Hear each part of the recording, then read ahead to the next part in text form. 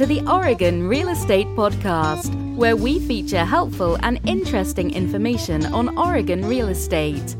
Now, here's your host, Realtor Roy Whiting.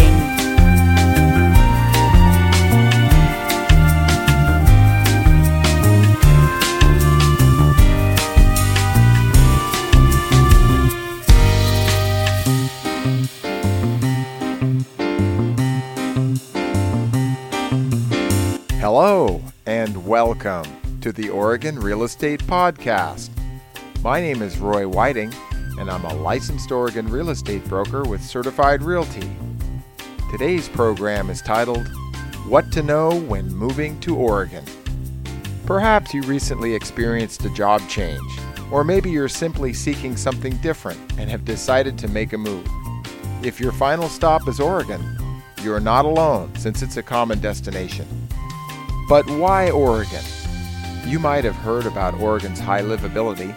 You could also be enthralled by the Beaver State's reputed natural beauty, or perhaps you enjoy outdoor activities, since fishing, hunting, skiing, kayaking, surfing, and bicycling are all popular here.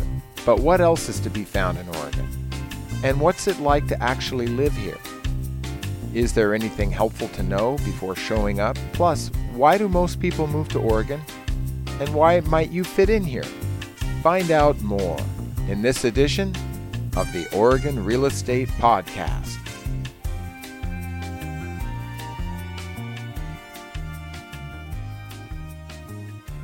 There are some things you won't typically find in Oregon. A few of these include the cardinal, prolonged muggy weather, and fireflies, also called lightning bugs. Given its size and diverse geography, some have made the case that Oregon is really many states, and this may help explain why there are different reasons people migrate here. After all, Oregon is 81 times larger than Rhode Island, more than twice the size of Ohio, and even slightly bigger than the United Kingdom. So is it any wonder that reasons why Oregon is a draw to so many can vary significantly? The number one thing to know when moving to Oregon?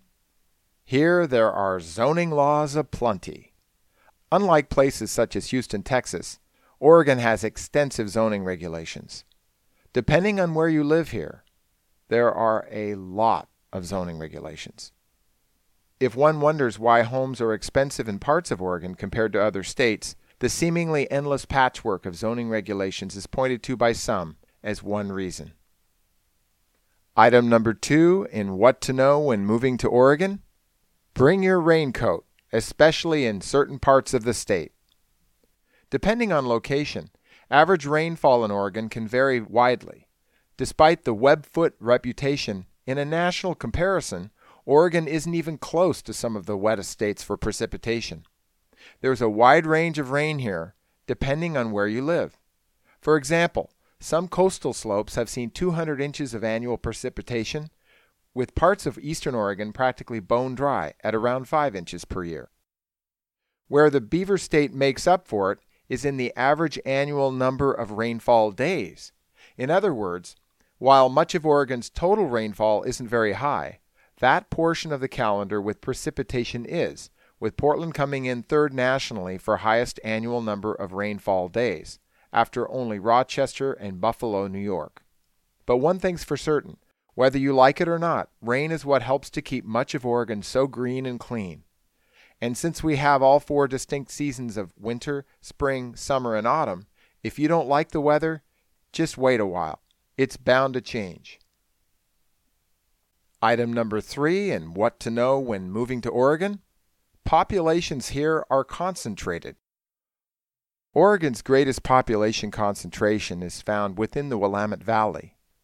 This includes cities like Eugene, Salem, and Portland. What this also means is that there's plenty of open space. Lots of fields, lots of forest, lots of farmland. Item number 4 in What to Know When Moving to Oregon: realize that non-natives outnumber natives here. Less than half of Oregonians were actually born here. For those moving to Oregon, the single largest percentage arrived from California. Close behind are those from Washington State and Idaho. Item number 5 in What to Know When Moving to Oregon.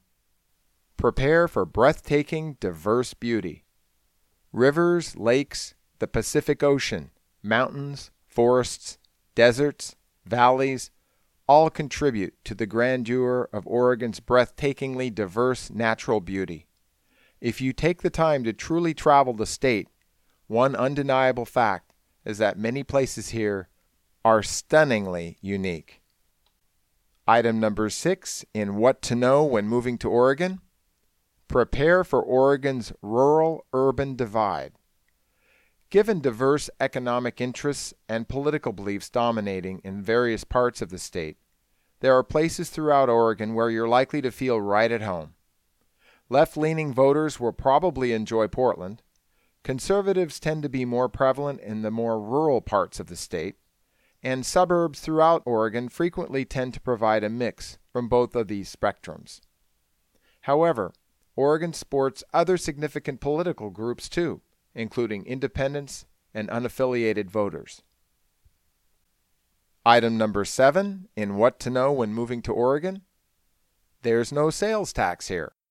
A sales tax has been placed on the ballot numerous times, with Oregonians consistently voting against it, at least so far. Item number 8 in What to Know When Moving to Oregon. Pumping your own gas is uncommon. There are now laws allowing limited self-service gasoline under certain situations, such as in rural counties or by joining a commercial fueling network. Otherwise, Oregon law generally prohibits pumping your own gas. That about wraps up today's program, What to Know When Moving to Oregon. For more information, check out the show notes over at OregonRealEstatePodcast.com. For now, this is Roy with Certified Realty, wishing you the very best. Do you have a real estate question or perhaps an Oregon property to sell? Contact Roy today for a free consultation. Just call 800-637-1950 or send your email to roy@certifiedrealty.com. Thanks for listening to this edition of the Oregon Real Estate Podcast.